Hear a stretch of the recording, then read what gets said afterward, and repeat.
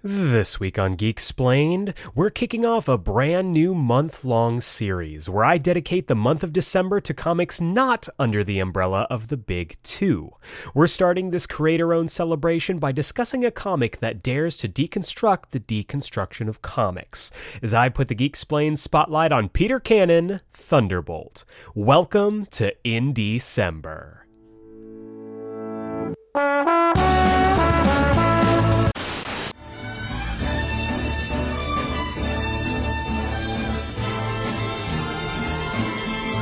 It's the most wonderful time. Yes, the most wonderful time. Oh, the most wonderful time of the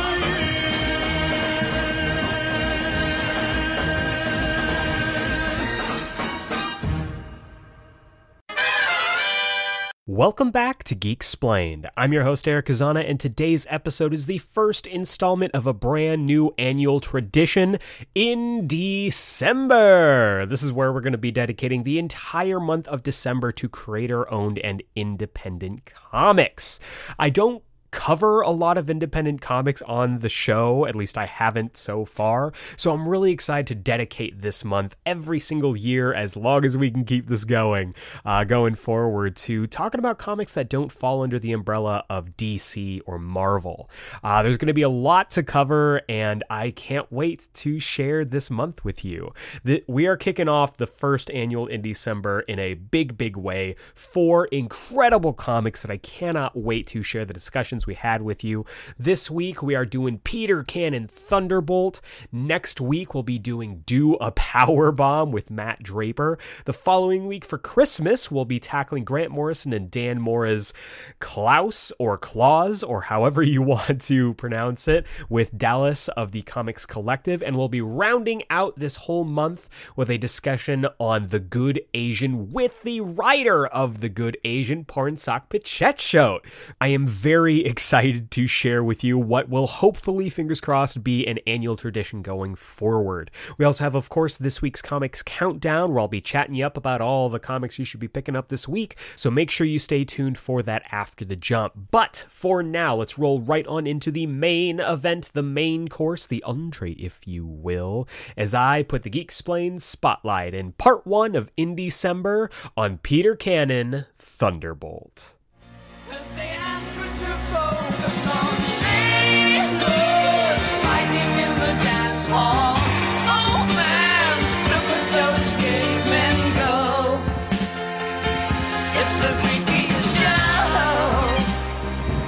Take a look at the low man beating up the wrong guy.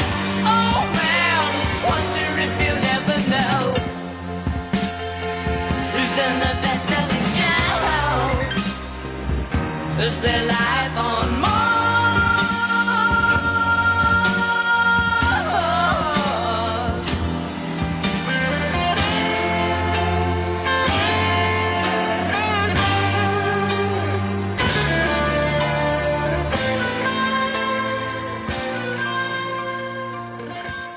I want to start by asking you a question.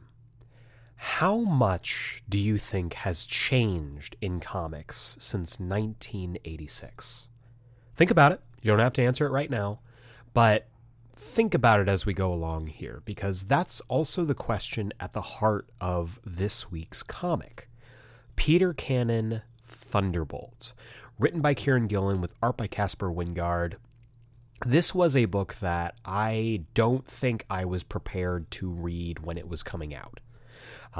This was around 2016, 2017. I had just moved to LA, and I was, obviously very adverse to getting myself into a lot of new stuff. I had already made a huge change in my life, going from the small-ish town of Tucson, Arizona, and moving to the bright lights in the big city of Los Angeles. And so when it came to my comic books, and when it came to all of the media that I consumed, I had a comfort set. I had stuff that I was comfortable with, something that I knew that I could sink my teeth into, and it would be familiar. It would be something that I could always know, I know this is good, I know I like this, I don't need to branch out. And so when I was recommended that I should read more, first of all, just more independent comics in general, but especially a comic that was coming out at the time called Peter Cannon Thunderbolt, I was not super into it. I read the first couple issues, I didn't really get what they were going for, and I ultimately dropped it. And that period of my life is very interesting to look back on now as we're looking at, 5-6 years later. I wasn't prepared to change. I have always had a really hard time adapting to change, and I didn't know it at the time, but that book was made specifically for people and for readers like me. Because what this comic, what Peter Cannon Thunderbolt as a story aims to tell you is that things have changed and change is okay. Now, getting into the creative team a little bit, Peter Cannon Thunderbolt has an all-star cast when it comes to its creative team. Kieran Gillen, obviously, is known for stuff like Die, Once and Future. He's currently absolutely crushing it over at Marvel right now with all of his work on X-Men, and he's just one of those writers who you can look at and you know that regardless of whether you enjoy the story or not, it's going to have a perspective, it's going to have a plan, and it's going to have it's going to have a message to tell. And then you pair that with someone like Caspar Wijngaard, who I was not overly familiar with, but when I first read this way back, the far-flung before times of the mid-2010s, the one thing that I did really enjoy about this, even though I didn't really enjoy the story, was the art. I thought it was beautiful. And when you set out to tell a story like the one we're talking about this week, having the right artist is everything, because not only are you playing with several different characters, locations, you're also dealing with differing styles, you're dealing with visual storytelling, which at its heart, comic books are visual storytelling. If it weren't for the art, we'd be reading novels or short stories every single week. Can you imagine? You imagine a world where short stories took the place of comic books? That would be an interesting world to check out. But what Caspar Wijngaard does here in this story is allows not just the writing to inform the characters, inform the narrative, inform the reader really about what's going on. The art in itself is telling its own story independent of the narrative, which I think is crazy. And a lot of that has to do also with the colorist. Mary Safro does the colors for this, and the colors are absolutely gorgeous. You can tell that there was a lot of love and a lot of intention put into every page, every layout, and every structure when you're talking about both the structure of the story as well as the structure in the actual framing of this story. And everything is all pulled together by, I believe it's letters by Hassan Otsmane Elhau. If I said that wrong, I absolutely apologize. But the letters are fascinating to me because I think lettering is an unsung hero when it comes to comics. Not a lot of people know what it takes to be a good letterer, but they know what a bad letterer looks like. If you have a bad letterer in your comic, that is going to be immediately what jumps out to you. And when it comes to a story, a delicate story, like the one they're trying to weave here, making sure that there are no weak links is vital. And this is 100% a book that I can tell you, as a reader who did not enjoy it the first time I read it, no weak links. No weak links whatsoever. But what is Peter Cannon? Peter Cannon was this old school superhero who was kind of in the same vein as like a Miracle Man, but not like the super gritty Miracle Man, like the classic Miracle Man. Peter Cannon as a character was a very I don't want to say undynamic, but he was very simplified, like many characters were at the time that he was created. And that gives you a lot to play with when you modernize a character. It's the same thing that when they decided, okay, we're going to bring back Marvel Man and turn him into Miracle Man, they had a lot of stuff that they could play with when it came to the canon, when it came to playing with that canon. And with this, with Peter Cannon, funnily enough, there is so much that you can play with, and yet what the team on this book decides to do is take the stuff they like and throw out literally everything else. And so when we get into the story, it's a 5-issue miniseries, which I think is the perfect length for this. In the behind the scenes, in the back matter of this, if you get the collected edition, Kieran Gillen talks about having enough material to stretch it to 6, and I believe it would have felt a little too stretched if they had gone to 6 issues. I think the pacing of this book is phenomenal. I think the transitions all feel really natural. Of course, there are characters that you want to spend more time with, but for what the story is trying to tell, perfect length, 5 issues. And so when we begin our story, we are introduced to Peter Cannon alongside his world's heroes.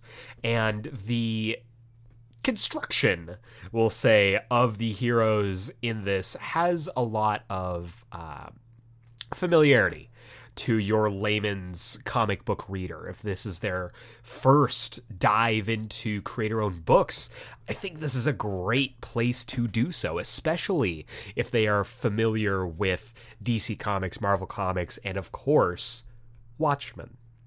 And don't worry, we're going to get back to that in a second. But the characters that we are introduced to are this world's heroes, this world's Justice League, Avengers, whatever pastiche you want to name them. Peter Cannon is obviously the guy. He is the person who everyone kind of looks to solve problems, most intelligent man on the earth. And he is complemented by this ragtag team of heroes. First off, we have Baba Yaga, who is a Russian spy. Let me know if that sounds familiar to you, Marvel fans, who has a killer design with these like blade legs. It's really, really interesting. And she is on the team with a character called Pyrophorus, who is a man in an insect armor, right? His red and gold might sound familiar again to those of you who are familiar with your more mainstream heroes, but he has a lot of similarities to another character that we will get into in a second. The wild card, we'll say, of this team is called The Test.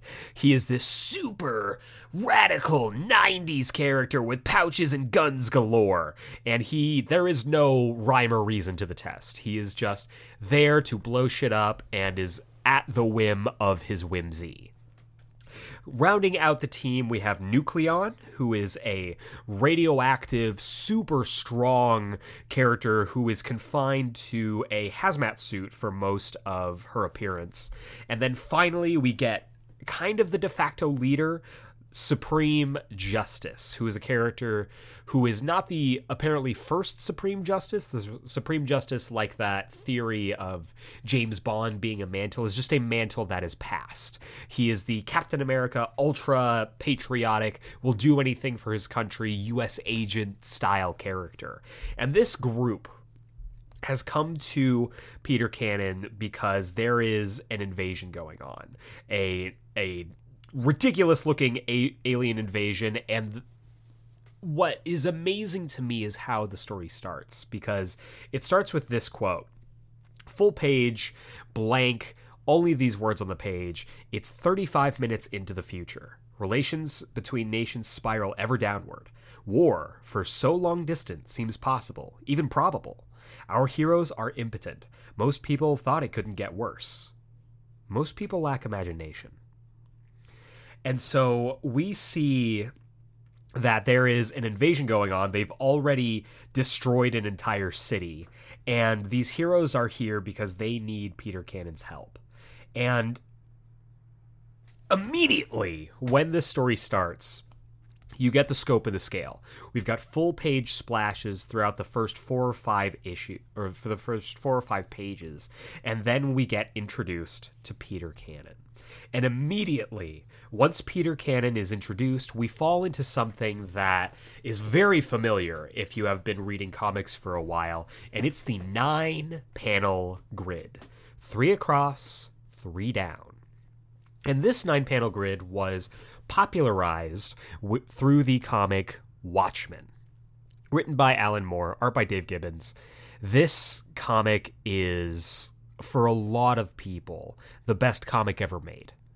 This is the comic that made it so that comics weren't just for kids anymore, and comics could be radical and political and all this stuff, and dark and gritty. And Watchmen has left an indelible mark on not just readers, but also the comic industry as a whole. People hold it up as the benchmark for good comics. If your comic doesn't have, in some way, a homage to Watchmen, then your comic is garbage. And that's what a lot of people view as kind of the smell test for comic books. I don't myself subscribe to that particular perspective, but I do see it all the time. And if you feel this way, your feelings are valid. You're allowed to feel how you feel. But immediately what we see here is that Peter Cannon is just as familiar with the 9-panel grid as the reader is. In fact, he uses the 9-panel grid to his advantage. He uses it in his martial arts. He uses it in his storytelling. And Peter Cannon has mastered the 9-panel grid to the point that he can manipulate it to his will. It's so rote and so familiar to him that he doesn't feel a need to change. And what Peter decides to do is he consults his scrolls, which have always been the heart of his power, and at the behest of his servant / former lover Taboo, he decides to suit up and help the heroes dispatch this threat. So he is able to coordinate all of the heroes to get together and take out this alien armada. And through the use of his formalism and his familiarity with the 9-panel grid, he is able to coordinate strategic strikes on this armada to not just defeat them in this moment, but to drive them away from the planet for good. And as we see in the aftermath of this alien invasion, the world is no longer on the brink of war. Everyone's like, we need to band together so that we can make sure that this threat doesn't catch us unaware ever again. And while everyone else seems to be over the moon about this, world peace has been achieved, Peter Cannon lies uneasy. And as he heads back into his home and speaks to Taboo about the events that have transpired, he reveals that this whole alien invasion wasn't an invasion at all. It was a hoax designed to bring the people of this world together. And doesn't that sound familiar?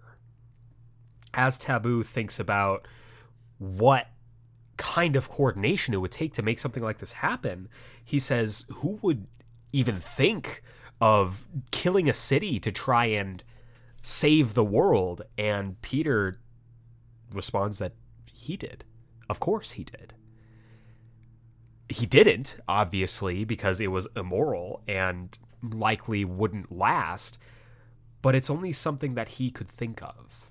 And so he says, right there at the conclusion of the first issue, he says, we are under attack from a Peter Cannon from another dimension. And then we get a hard cut to said other dimension, a very familiar looking structure built in the, I'm assuming, the Arctic. And as we see a 9-panel grid showcasing the response and the aftermath of the events that have transpired on this Earth, we see that someone is watching. Someone is always watching. And he is delighted to find out that Peter Cannon has figured out his secret. And as it's revealed, this cloaked figure is in fact the other Peter Cannon. So going forward here, I'm going to be referring to our main guy as Cannon, because he's the true Peter Cannon. He is our POV character. The villainous Peter Cannon, who is adorned in a very Ozymandias suit with the gears of a clock engraved, I guess, or burned into his forehead, not unlike Dr. Manhattan. We're going to call him the Thunderbolt, because Peter Cannon Thunderbolt, that's his title. So Peter Cannon, or Cannon for short, is going to be our main Peter. Thunderbolt is going to be the villainous Peter Cannon. And we've got one more Peter that we're going to get to in just a second. But what I love is that immediately by the end of this book, or at the end of this first issue, you know what this book is doing. It is telling you what happens next after Watchmen. Now, it's not just the design of Thunderbolt. Obviously, audacious-looking ornamental armor, just like Ozymandias. He's got the clock gear burned into his forehead, just like Dr. Manhattan had the atomic symbol in his head. This is also telling you we are going to take a story that everyone loves. Well, maybe not everyone. That a lot of people love, that is considered, the greatest graphic novel ever created. And we're going to tell you why it's a bygone. It's a relic of a bygone time. And the balls on this story to do that is just otherworldly. I know that I would bristle at the idea of trying to tackle a story telling you, hey, this comic that has been, the benchmark for comic book storytelling for decades, we're going to tell you why it sucks.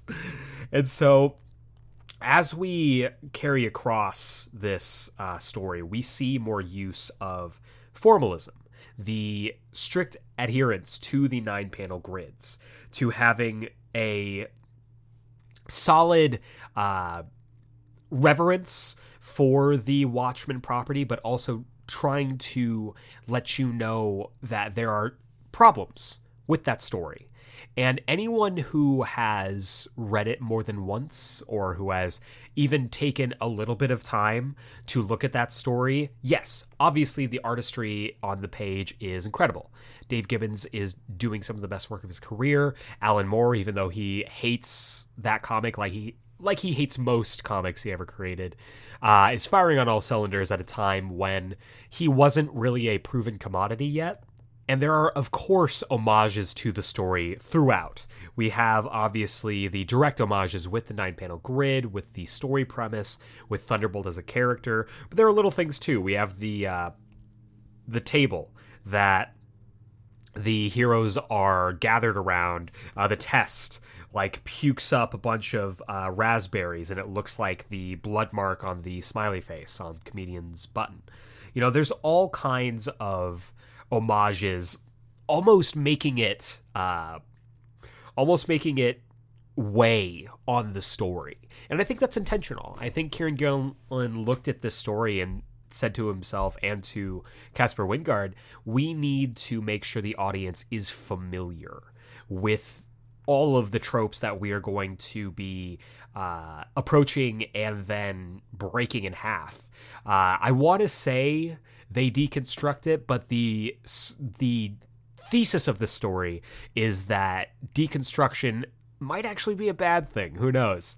But as the story continues, we start to learn more about Cannon and about his relationship with Taboo that ended, unfortunately, because Cannon didn't like humanity. He's the smartest person on Earth, and he hates the Earth.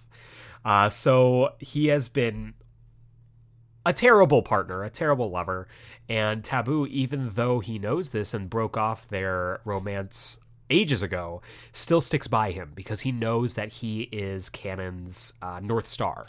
He knows that he is Cannon's only tie to humanity, and he shudders to think at what might happen if he ever left canon alone. There's also tons of just fun playing around with the idea of the 9-panel grid. We see to cross over to the to Thunderbolt's Earth, they all get themselves into formation for a 9-panel grid, and due to that, they're able to unlock the secrets of the multiverse to send them to Thunderbolt's Earth. And so we see that the heroes are making their way through a whole smattering of different Earths until they finally make their way to Thunderbolt's reality. A completely just war-torn atomic winter Earth that only Thunderbolt survived. He is the sole inhabitant of this Earth. Sort of. It's on Thunderbolt's Earth that we meet Taboo again, except it's not really Taboo. He has been turned into a robot. And the implications and the explanation of why Taboo is a robot is really, really dark. I don't want to get into it just because it's a very heavy subject matter and you should read the comic. But Taboo is a tragic character on this Earth. And when the heroes come face to face with Thunderbolt, it is a bloody massacre. This Peter Cannon Thunderbolt has gained somehow the powers of Nucleon, who is the pastiche for, of course, Dr. Manhattan. And if you couldn't already tell, the entire cast of this ill-begotten, star-crossed crew are pastiches of the Watchmen characters, right? So we've got Peter Cannon, obviously the Ozymandias of the crew. Nucleon is Dr. Manhattan. Supreme Justice is the comedian. The Test is obviously Rorschach. And Baba Yaga is Silk Spectre. And Pyrophorus, I don't know how to pronounce that correctly, is our Night Owl. And of course, those also feed into the original Charlton characters, Blue Beetle, The Question, etc., etc. And so immediately when they get there, they run afoul of Thunderbolt and he massacres them all. He starts by killing Test in the same way that Dr. Manhattan kills Rorschach, just splattering him, and he turns into a Rorschach blood whatever on the wall behind them. He proceeds to kill everybody else, right? But not before telling them about his story and how he came to be. He, just like Peter, came to this conclusion that if he could unite the world through a hoax, just like Ozymandias, then the world would know peace. And of course, it didn't work. It wasn't anywhere near the forever peace that he was planning. And unfortunately, the world devolved into nuclear war. This Thunderbolt decided if he couldn't save his Earth, he would save all of the other Earths, whether they liked it or not.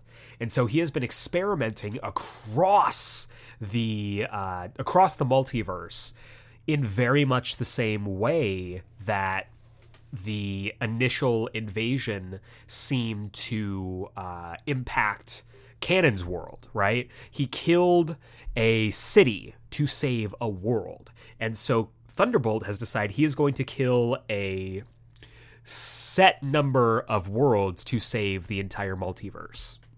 And when the heroes tell him that they are not going to allow him to continue doing what he's doing, Thunderbolt does not take kindly to it. And so he kills Supreme Justice, pops his head off, melts Pyrophorus inside of his suit, kills Baba Yaga immediately as well, utilizing the 9-panel grid just as Cannon had. There's this really cool moment that I'd never seen before done in a comic where Baba Yaga is firing an energy blast at him, and Thunderbolt literally uses a panel from the grid as a shield, then moves himself around through the other panels to attack Baba Yaga. He then attacks Nucleon seemingly from the future, because once Nucleon arrives, she becomes aligned vibrationally with the Nucleon of Thunderbolt's world, which was, of course, more like a Dr. Manhattan character. And so Nucleon is killed, everybody else is killed, and Thunderbolt says, I have all this. You will no sooner best me than any of the other little echoes of my design. And we get one of the greatest sequential panels that I've ever seen in a comic book, where we have Peter Cannon, Thunderbolt himself, Cannon standing there taking everything in, the fact that Thunderbolt has just mercilessly slaughtered the rest of his team, and he goes, I see. And the next panel is him just hightailing it, running the fuck away. It is incredible. He runs back, he utilizes the Test's blood to draw a panel, and then he is pushed through the panel by Thunderbolt. And so we see, in much the same way of the opening of the original Watchmen story, Cannon falling through the in-between, the multiverse, much how the comedian was thrown through the window of his penthouse and down to the streets below. And we see Cannon falling and falling and falling until he winds up smack dab into another universe where he meets Peter Cannon. And we get this beautiful rendition, this beautiful art and color change, where all the color is sucked out. And it's much more, how do I say this? It's much more rough. It's not as like refined, which is, I love it. So Cannon meets Peter, who is just a guy. His world has no superheroes, no nothing. There's comic books, but he's just a dude. And he has wound up in the 1993 of this world, right? The 1993 of, I guess, really just our world. Because as Cannon and Peter start to talk, Peter is like, yeah, I'm just a guy. I'm a doctor, but he's like, I'm not really like that kind of doctor.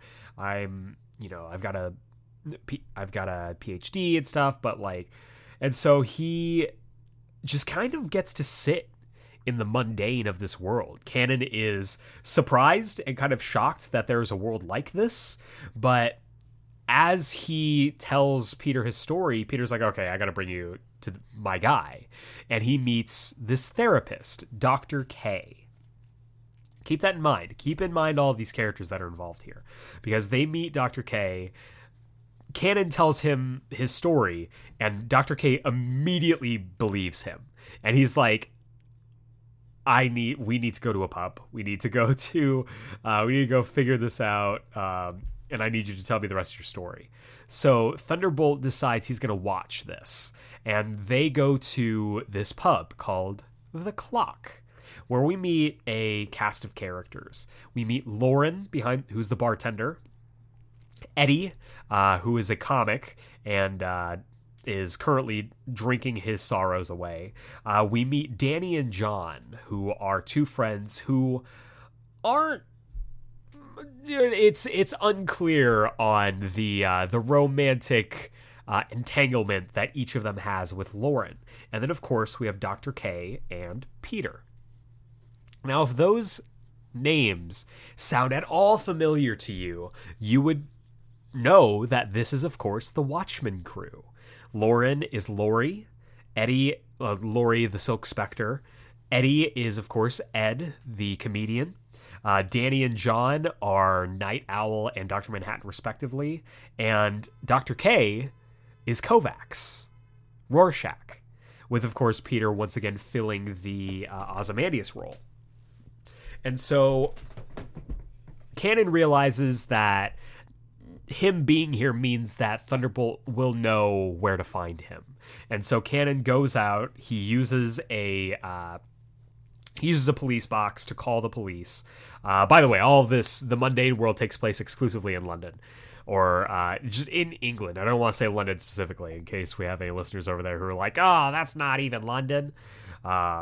But he basically tells the government, like, hey, there's going to be an alien invasion. Save this number. I know you think it's a hoax. When they show up, you can call.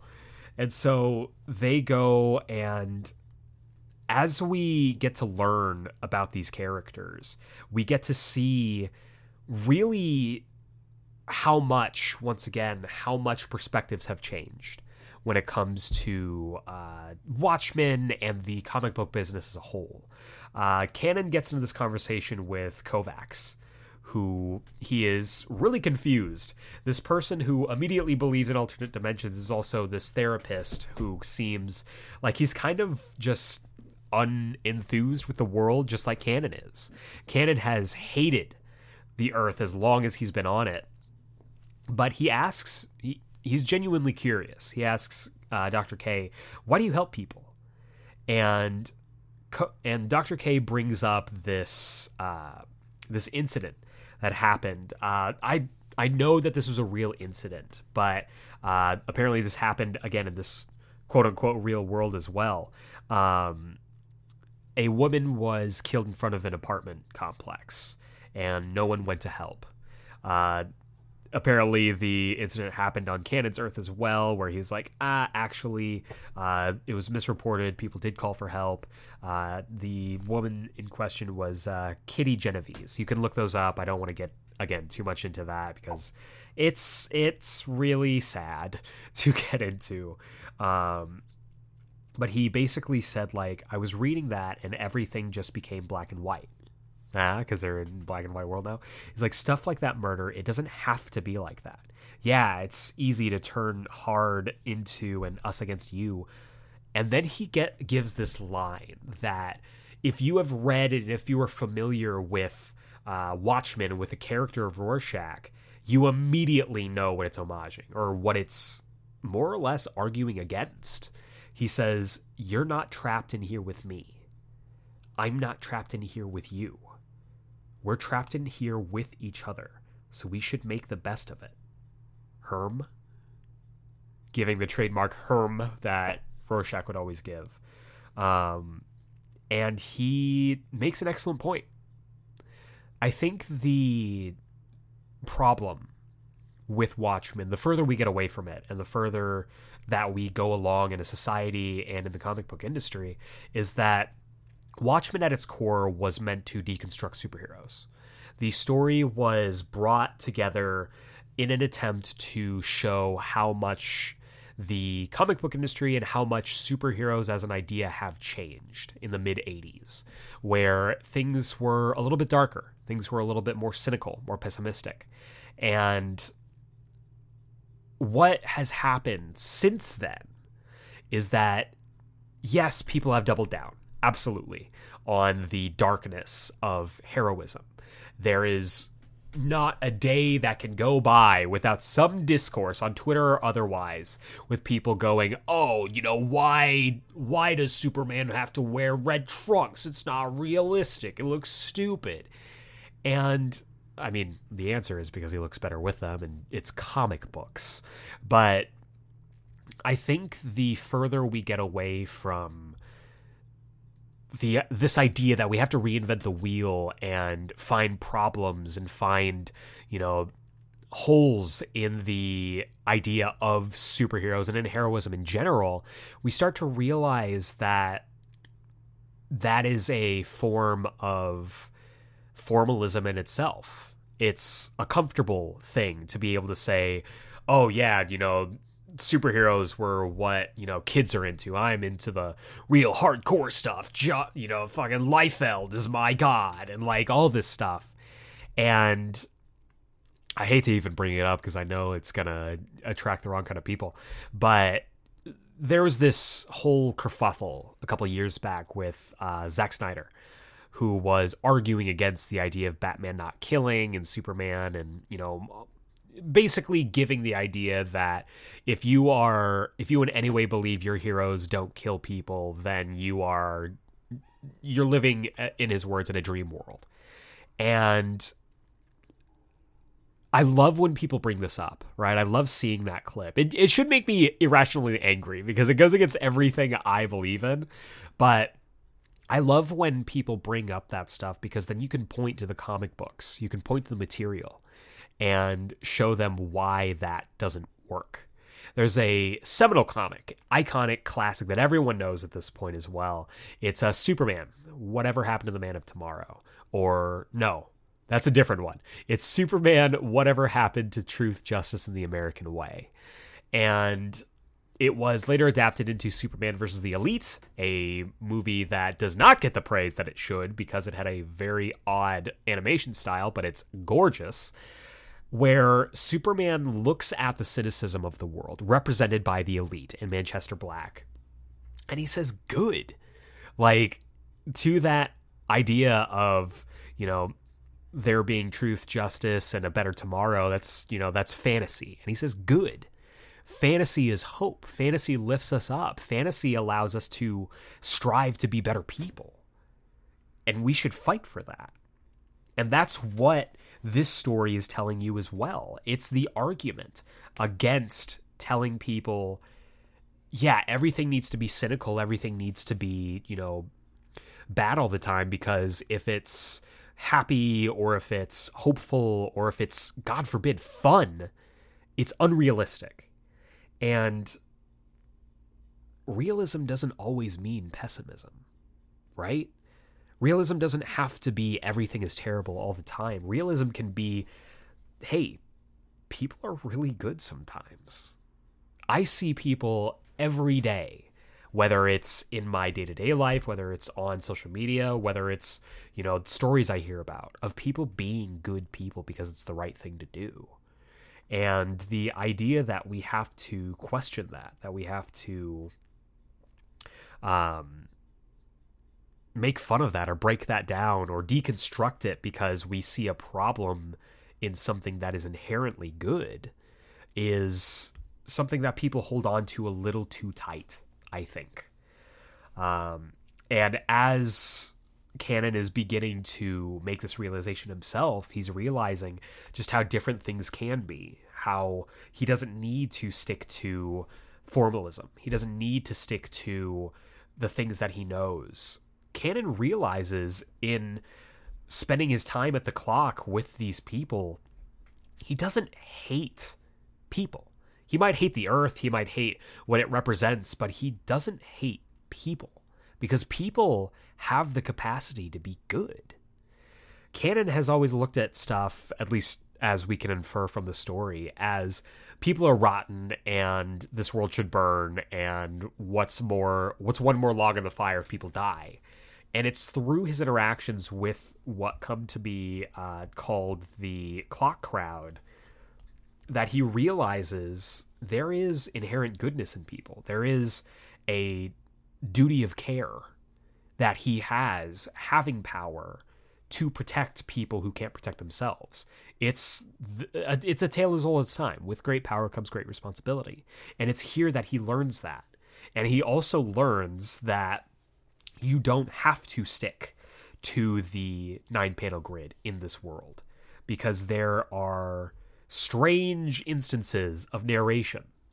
And this narration is his thoughts. He's realizing, what can be rather than what has been.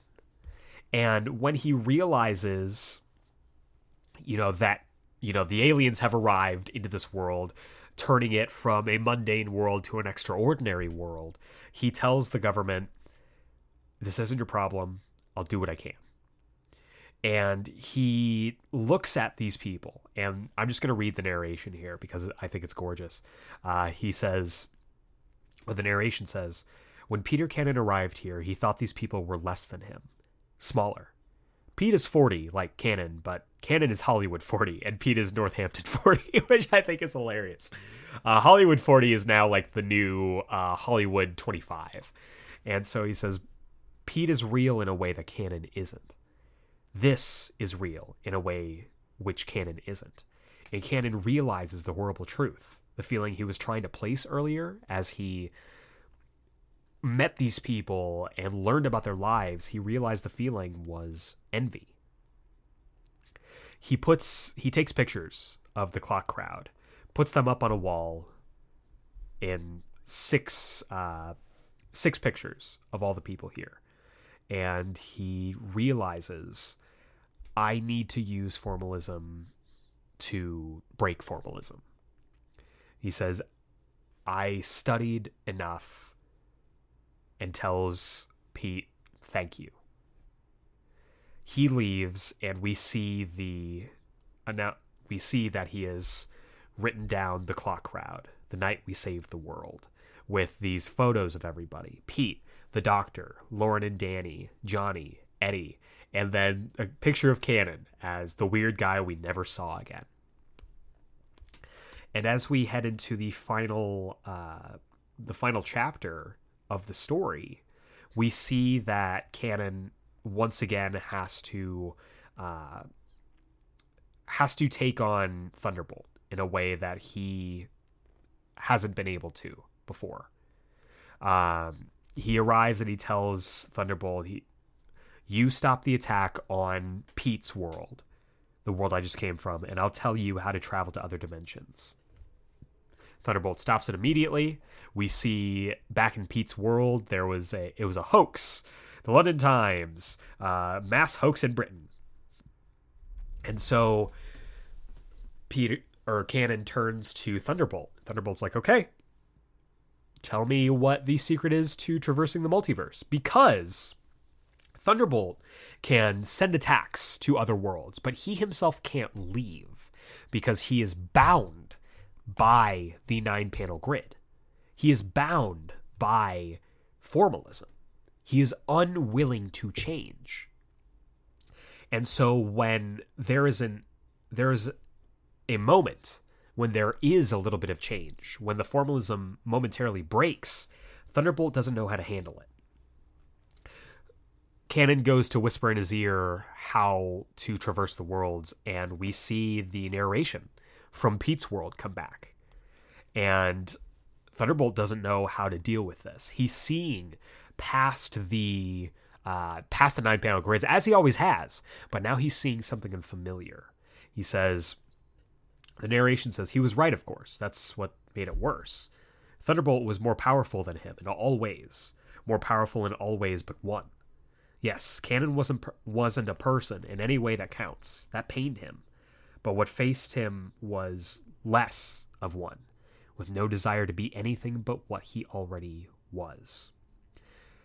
And so we get to see the fundamental difference between Cannon and Thunderbolt. Cannon, at his core, is not able to see other people as people.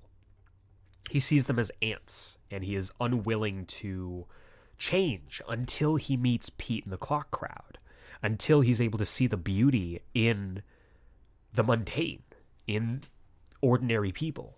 And he realizes that he does have a capacity to change, whereas Thunderbolt does not.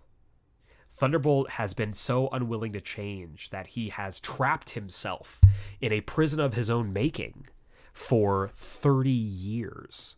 Thunderbolt mentioned earlier in the story how he killed the world 30 years ago, and he's been trying to fix the multiverse ever since. And so Cannon is able to get the upper hand on him and is raining down blows on him, and he says, in the end, all of this, you did it 30 years ago. Which is not just a shot at Thunderbolt, but is a shot at Watchmen. For all its faults, for all of the things that people can sling, all the insults, all the criticisms that people can sling at Watchmen, for its time, it was iconic. It was groundbreaking. It had never been seen before, and in that, it has value. It pushed the medium and it pushed the industry forward in a way that it desperately needed in the mid-'80s. But it's not the mid-'80s anymore. Deconstruction has now become less in vogue than it was. And a lot of the people that hold on to Watchmen as this, god among comics, as the greatest comic ever made, are unwilling to change with the times. We see all over the place now. Oh, the MCU, woke comics, SJWs. It's a defense mechanism because they are unwilling, just like Thunderbolt, to change. And they are unwilling to take themselves out of the cage that they have locked themselves in because they fear leaving comfortability. And I think when I read this for the first time, I was struggling with that myself. I was struggling with change. I was struggling with trying to hold on to everything that was without being able to welcome what is and what could be.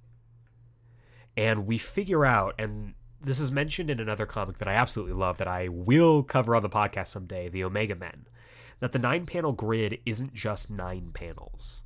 You also have to look at the gutters, the white space between the panels, because what they form isn't just a way for us to see 3x3 panels. The gutters are bars. The gutters form a cage around the story. And there are absolutely stories that can be told with the 9-panel grid, and good ones. I think if anyone is as good as Kieran Gillen is here utilizing the 9-panel grid, it's Tom King, who I love. But it doesn't give you any kind of freedom to tell stories. It doesn't give you the freedom to express yourself in ways outside of the formalist 9-panel grid. And so when Thunderbolt decides, I'm going to escape and I'm going to try and utilize your trick to get out of this, we see him falling through the multiverse, but he comes up against another 9-panel grid. And because he is unwilling to change, he only wants to turn the rest of the multiverse into his own formalism and to bring what he has held on to for 30 years to everything else. It's his undoing. The 9 panels divide him. Literally. Pieces of Thunderbolt fall throughout the multiverse because he is cut to pieces by the borders of the 9-panel grid. He was unwilling to change. And so Canon, in the aftermath of this, takes Taboo back to his home reality alongside the remains of his former teammates. And he has this moment with Taboo at the end. He says, I neglected you. I wish I hadn't. You were right. It was always easier for me to be superhuman. But I am not afraid of not easy. I must be better. I will be better. The whole thing about comfort, about comfortability, is that it feels easy, right? It feels like you have control. And change is terrifying. Change is not comforting. Change is, the great unknown. It could be anything. And that's inspiring, but it's also terrifying. It's horrifying. But what Canon admits to Taboo here is that he was afraid of change. And now, through this whole ordeal, he has learned to embrace it. And in that, he and Taboo are able to reconnect. The two share a kiss, and Taboo asks, it's a start. Do we have a future? And Canon looks directly at the camera and he says, I leave it entirely in your hands. A wonderful comic book ending that leaves the story up to the reader. But it's not over yet. The ending isn't an ending, because there's one more page. We see the two of them staring at each other, and Canon remarks. He says, that would be too obvious, too easy. Knowing that him just going off into the sunset and being like, yep, everything's great now, it's too easy. And change is never easy. Being better, he says, is not easy. And Taboo says, but the easy is at least a start.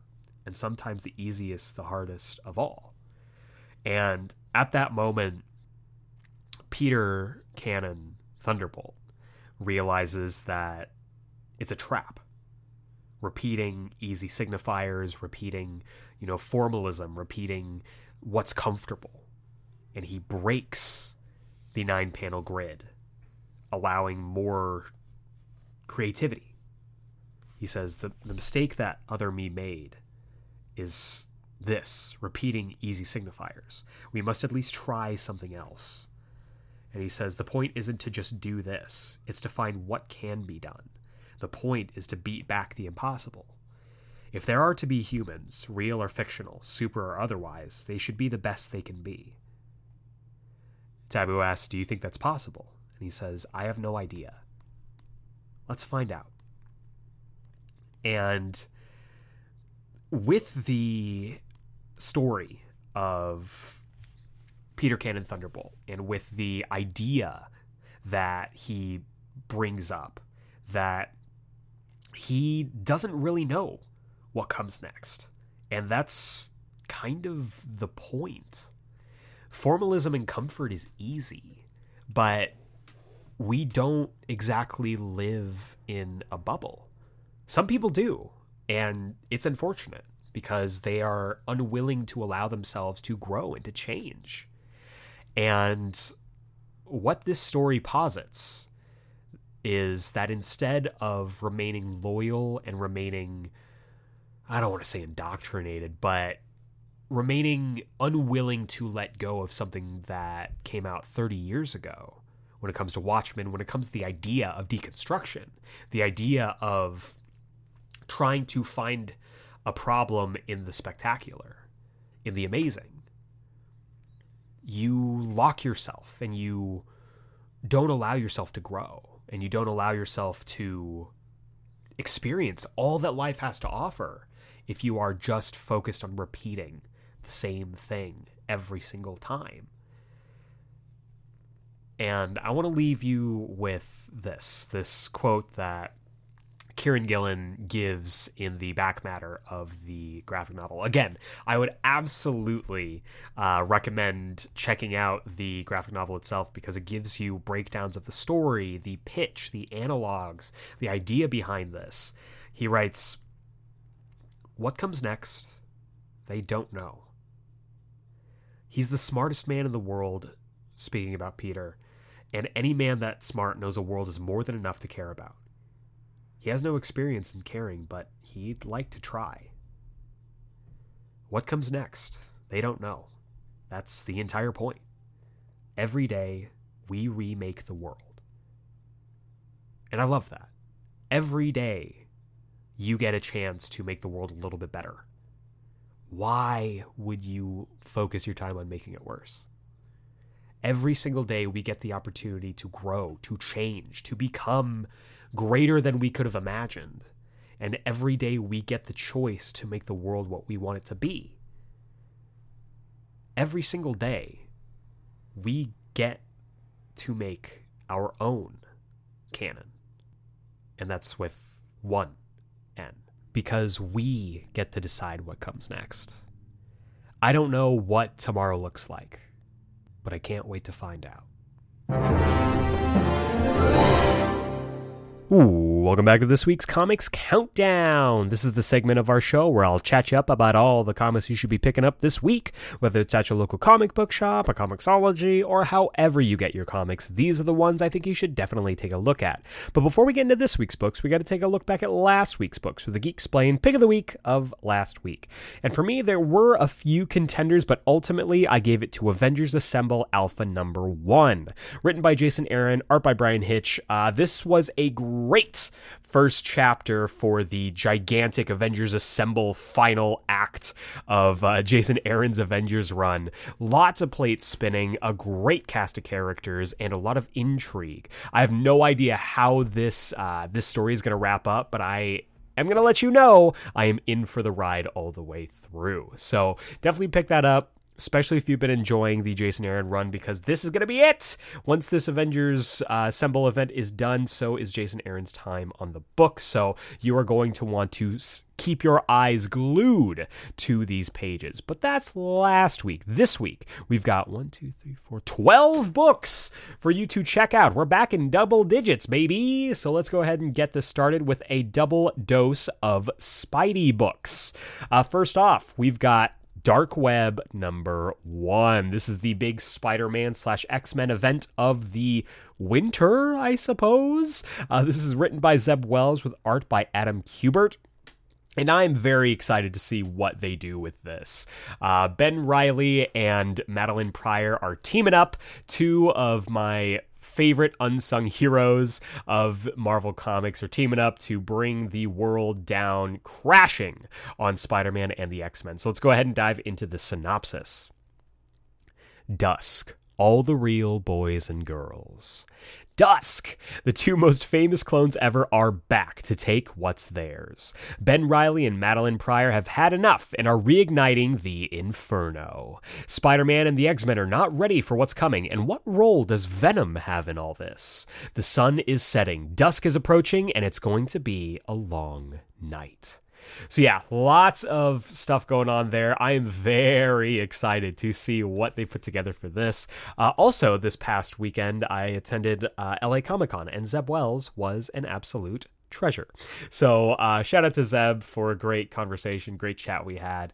And also on the docket for Spider-Man this week is Spider-Man number 3. This is written by Dan Slott with art by Mark Bagley. This book is very intriguing. I have no idea where it's going to go. The last couple issues have been an absolute roller coaster. So let's go ahead and dive into the synopsis. End of the Spider-Verse, Part 3, Spinning Out of Control. The end of the Spider-Verse rages on.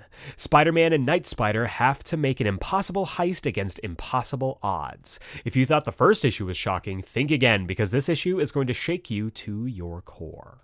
I don't know what that is referring to, because I was very shaken up by that first issue. If you know, you know, so I am a little afraid as to what they've got in store for us this time, but very excited to pick this up. Next up, we have Fantastic Four number 2. This is written by Ryan North, but with art by Ivan Coelho, and I'm really intrigued to see what they do with this book, because the first issue was more like it felt like an annual, because it was a story that wasn't centered around the Fantastic Four altogether. It was a Ben and Alicia story that kind of alluded to a greater mystery. So I am curious to see if we get more information on that mystery in this issue. So let's go ahead and dive into the synopsis. The Night of Doom. Reed and Sue are on the run from, well, a lot of things, actually. Things are not going great for the Fantastic Four, but they find themselves in even more trouble when they stop in a small town with a terrible secret. That terrible secret is revealed literally on the second page of this issue, and Reed and Sue spend the rest of the issue trying to survive it. But stop reading here if you don't want it spoiled. Yep. It's Reed and Sue versus a town full of killer Doombots.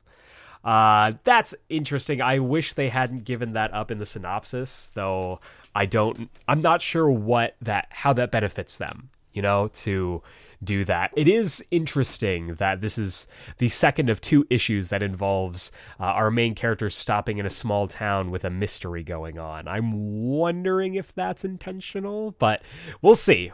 I'm very interested to see what they do. Next up, we have Immortal X-Men number 9. This is written by Kieran Gillen, also the writer of our book from this week, with art by Lucas Werneck. And, Immortal X-Men rules. It just does. It's a fantastic book. It and X-Men Red are jockeying for position for the best X book right now.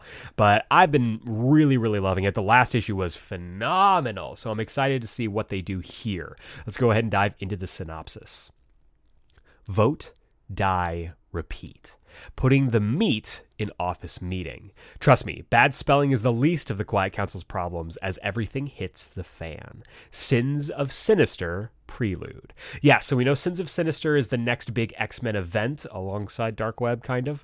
So I am I don't know what's going to happen, but we do know that there are many more Sinisters at play here, and it is going to be fascinating to see what Kieran Gillen has in store after just having wrapped up Judgment Day.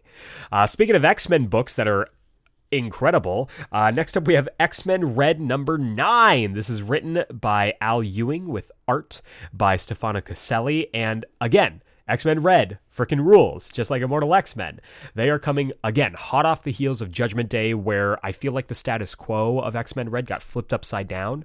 So I'm really, really curious to see how Ewing and friends are able to recover from that. Let's go ahead and dive into the synopsis. Check and mate? Abigail Brand enters her endgame, and on Arakko, the diplomatic zone is beset by a firestorm of violence. On the World Farm, Cable is learning the secrets behind it all, but the biggest secret has yet to be revealed. It's Roberto da Costa's turn to play, and you won't see it coming. I guess we'll see. We'll see what happens. Weirdly enough, it feels like X-Men Red is heading towards like an endgame of sorts. I don't believe it's like a 12-issue maxi, but that gives me pause. I'm not sure. I hope it's an ongoing because, I mean, Al Ewing freaking rules. So we will just have to see. Next up, we have Daredevil number 6. This is written by Chip Zdarsky with art by Marco Cicchetto. And I mean, what else can I say? Daredevil rules. Daredevil is fantastic. The Red Fist saga has been living up to all of the hype, and I'm excited to see what the next step has in store for us. Let's go ahead and dive into the synopsis. The Red Fist Saga Part 6.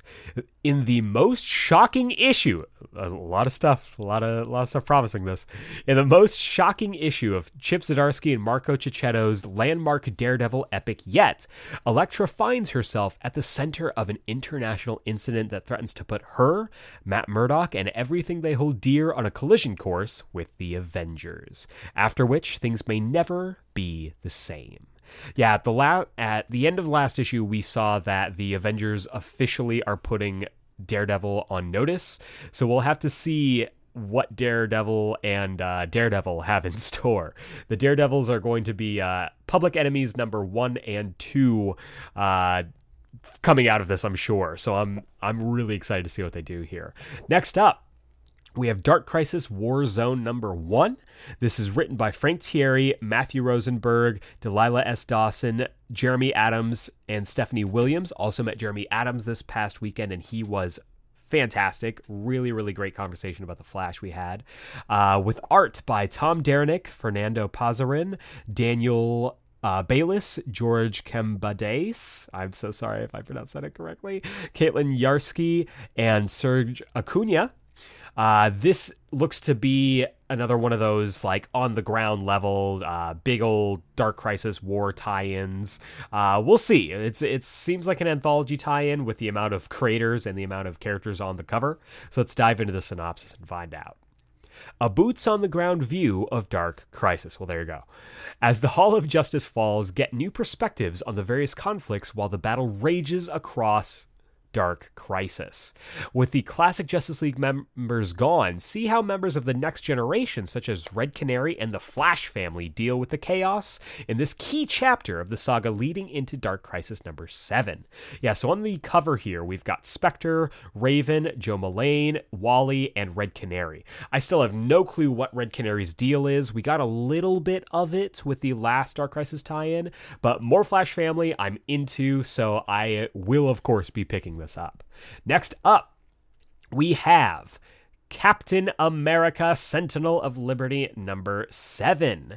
This is written by Jackson Lansing and Colin Kelly, who were absolutely wonderful at LA Comic-Con. I keep harping on it, but I got to meet so many cool people. With art by Carmen Carnero, who they had nothing but stellar things to say. This team is wonderful. I absolutely love chatting with Jackson and Colin this past weekend, and we just got to gush about Captain America. So it was really, really cool. Hope to hopefully get them on the podcast. That would be very, very cool. So this is issue number 7. This is kicking off a brand new arc entitled The Invader. And if you've seen a preview for this, you know I'm very excited. Let's go ahead and dive into the synopsis. The Invader Part 1. On a Monday. The Invader starts here. Just when Captain America is ready to quit his pursuit of the Outer Circle, he receives intel on their next move and a reminder that Steve Rogers is never without friends. Sharon Carter returns to help Steve assemble his allies for a new mission, but some shadows reach farther than even the world's best spies can predict. Yeah! Very excited to continue on with this. I've been loving both Cap books. They've been incredibly strong.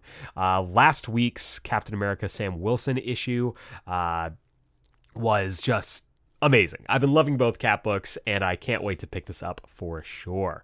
Next up, we have Batman number 130. This is written also by Chip Zdarsky with art by Jorge Jimenez and Leonardo Romero.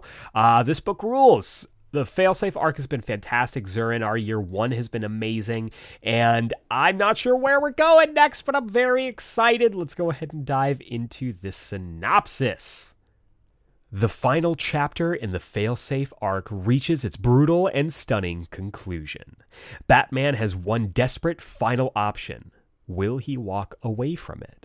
The answer will shock you. Yeah, we'll see. Lots of shocking, incomprehensible stuff in this week's synopses. I'm hoping they all beat the brief. The early days of the Dark Knight and his relationship with Zur-En-Arrh continues in the backup. Yeah, very excited. Chip Zdarsky's swinging for the fences this week if this and the Daredevil synopses are anything to go by, so we will just have to see if they play out that way. Next up, we have The Variants number 5. This is written by Gail Simone with art by Phil Noto and Betsy Cola.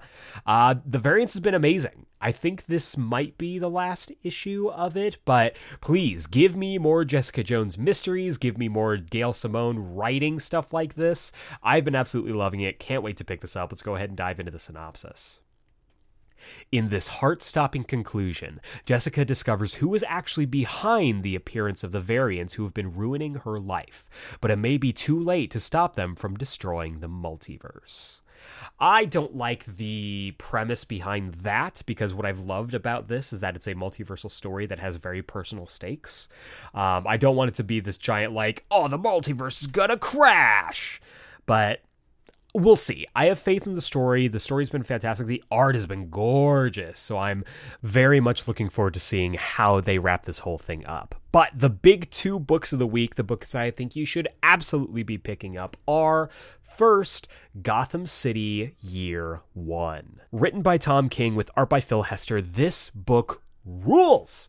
I love this book so much. You've got Slam Bradley, you've got Tom King, you've got Phil Hester doing a detective noir telling the story of how Gotham City fell to ruin. I love this. I love stories like this. This was one of the things that I loved about the DLC for, and this is a deep gaming cut, BioShock Infinite, where they told the story of how Rapture fell to shit. I love stuff like this. I love prequel stories that draw on the lore of the surrounding setting and all the stories that have come before it. So I am very much looking forward to this. Let's go ahead and dive into the synopsis. Slam Bradley has been one step behind the kidnappers the entire time. Can he turn the tables in time to save the infant heiress to the Wayne fortune? Is this hardened private investigator prepared to deal with a dark, deadly twist that will define Gotham City for generations to come? I'm going to say he might be a little too late, seeing as how this is issue 3 in a 12-issue series.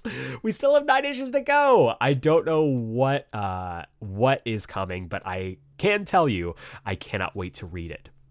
But the other big book of the week, the book I think you should absolutely be picking up, is Do a Powerbomb number 7 by Daniel Warren Johnson and Mike Spicer. This book is very, very close to becoming the greatest book of the year. Best comic of the year if it sticks the landing, which we will have to see. I have faith in Mike Spicer and Daniel Warren Johnson. I think they are just a duo in comics that you can put your absolute faith in and know that you're going to be getting a great story. We'll have to see, though. There are a lot of things they have to wrap up. Let's go ahead and dive into the synopsis. Ladies and gentlemen, introducing the final issue of this series. Lona Steelrose and Cobra Sun must face the ultimate challenge on their path to resurrecting Lona's mother. Will they be successful? I can't wait. The cliffhanger from last issue had me reeling, so I am so excited to see what they've got in store for Lona and Cobra Sun. But that is going to do it for this week's Comics Countdown. Make sure you actually pay attention and pick up to a Powerbomb number 7, because as you heard me say at the top of this episode, I'm going to be covering the entire event, the entire series, with full spoilers next week with returning guest Matt Draper. So make sure you check out Do a Powerbomb and check out all of these comics. To recap, we've got Dark Web number 1, Spider-Man number 3, Fantastic Four number 2, Immortal X-Men number 9, X-Men Red number 9, Daredevil number 6, Dark Crisis Warzone number 1, Captain America Sentinel of Liberty number 7, Batman number 130, The Variants number 5, Gotham City Year 1 number 3, and Do a Powerbomb number 7. So many good comics. December is coming in hot with the comic books, and I have a feeling that they aren't going to slow down anytime soon. And that is going to bring us to the wrap-up. If this is your first time joining us on the Geeksplained podcast and you like what I do here, feel free to subscribe to us on the podcasting platform of your choice and give us a rating and review. We drop new episodes every single Wednesday, and honestly, ratings, reviews, and subscriptions really do help me and the podcast out in this weird podcasting algorithm space, raises up our stock, and gets us out and into the orbit of listeners just like you. And if you give us a 5-star rating and review on Apple Podcasts, iTunes, whatever you want to call it, I will read your review here live on the podcast. You can write literally whatever you want, and I will be forced to read it. As long as you give me those 5 stars, the sky's the limit on what you can write. And you'll be able to join the likes of our Red 13, including Seafire ND, Joshua Pans to Pixels, Matt Draper, Burrito Man 88, Doug from For Every Kind of Geek, Don Swanson, That Guy Brian, Mouth Dork, Dallas Meeks, Amazing Spider Fan, Alok and AZ, Sass, and Jedi Jesse 20. I want to say a huge thank you to these fine folks for their reviews, and I cannot wait to hear yours. If you want to be part of the Geeksplained mailbag, send your emails to geeksplained@gmail.com. Put Geeksplained mailbag in the subject header, and I will read it here on the show. Like our good brother Garrett LaSource, who wrote in this week. Great to hear from you, Garrett. He writes, "Hello, Eric. Hello. I've recently discovered your podcast and cannot stop listening. What you recently said regarding Jeff Loeb deeply moved me. It's genuinely upsetting to me to know that there are people in the comic industry who make you, of all people, feel unwelcome or like you have less of a story to tell based on your ethnicity." Thank you. I appreciate that. It's tough when you have a writer, especially one that you used to love, that really just does not make you feel welcome. So thank you for saying that. I do appreciate that. Continuing on, he writes, "Also, my mind was blown the other night because I too saw Spider-Man No Way Home on opening night at none other than the AMC at the Santa Anita Mall. That's wild, Garrett. We probably saw each other. Maybe we did. Who knows? If you remember that night, just running through the rain, if you saw 2 hooligans running through the parking lot, that was us. That was me and my boy John. He writes, "Anyway, I wanted to pose a hypothetical. If you could cast any director to direct a superhero film, who would you go with? For me, it would be a Daredevil film directed by Martin Scorsese, since Daredevil has always struck me as the taxi driver of Marvel. Once again, love the podcast. Happy holidays, Garrett LaSource." Garrett, thank you so much for writing. That's hilarious to me with the whole Scorsese Marvel drama that's been going on. I think he would crush it in a Daredevil movie. I think Charlie Cox is one of those great actors that you could very easily see working with a Scorsese, but he'd never do it, right? Scorsese has this blood feud with Marvel Comics, and I guess superhero comics in general. But if it were up to me, that is an interesting question, because there are some projects that I think are doing really well right now, and some directors that I think are really great. I think it would be I think it would actually be fascinating if we could get something like a new Superman film, but not like Superman, like Super-Man, like a Kong Keenan film directed by like a Bong Joon-ho or an Ang Lee. I think would be fascinating to have him come back to the superhero space to do a Kong Keenan film. I just think it would be cool. Whether it's animated, whether it's live action, I think it'd be very cool. I'm gonna throw my hat in with Ang Lee. I think you could even, I mean, if you want to go across the pond as well, Daniel Desson Cretton, who did Shang-Chi. I think he's got a great voice for superhero media in relation to the Asian American experience.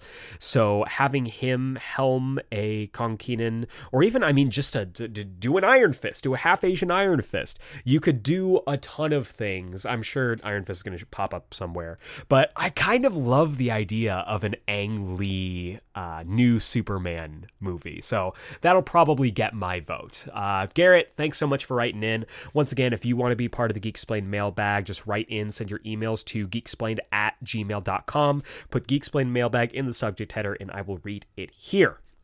If you want to follow up with the podcast, if you want to keep up to date with everything going on with us, participate in polls that decide future episodes, or maybe you just want to shoot the shit with me on the latest geeky news, you can find us on Instagram and Twitter for as long as Twitter goes for.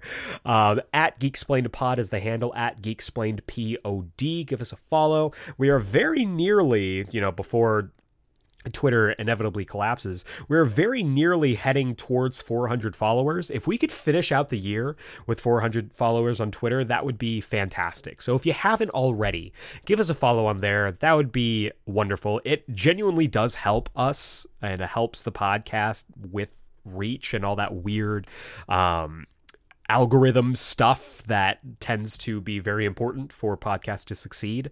So yeah, feel free to give us a follow on there. Would definitely appreciate it. Finally, every single Friday, I, alongside my amazing friends, Malcolm Russell Nelson and Jacob Brown, put on the Geeksplained Book Club. We are currently going through the final act of Ultimate Spider-Man. We are very nearly approaching the end. It's kind of crazy. We just had Cataclysm last week. It was a huge episode for us.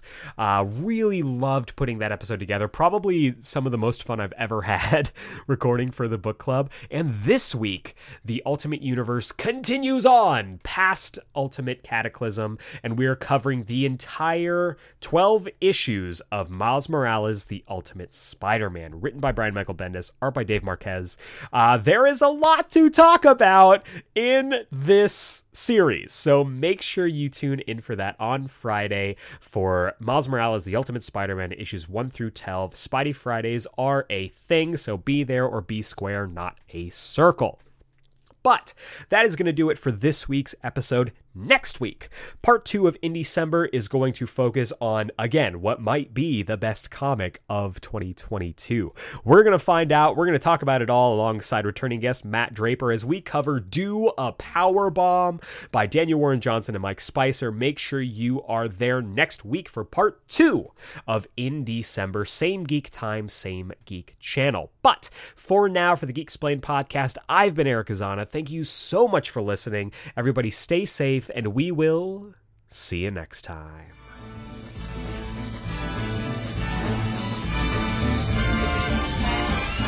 It's the most wonderful time of the year, with the kids jingle belling and everyone telling you be of good cheer. It's the most wonderful time of the year. It's the happiest season of all, with those holiday greetings and gay happy meetings when friends come to call. It's the happiest season of all. There'll be parties for hosting, marshmallows for toasting, and caroling out in the snow. There'll be scary ghost stories and tales of the glories of Christmases long, long ago. It's the most wonderful time of the year. There'll be much mistletoeing and hearts will be glowing when loved ones are near. It's the most wonderful time of the year.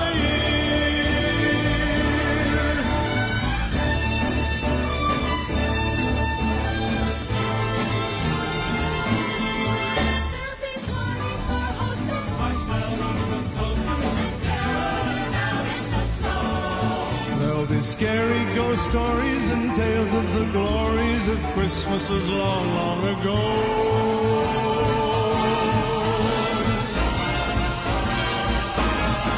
It's the most wonderful time of the year. There'll be much mistletoeing and hearts will be glowing when loved ones are near. It's the most wonderful time. Yes, the most wonderful time. Oh, the most wonderful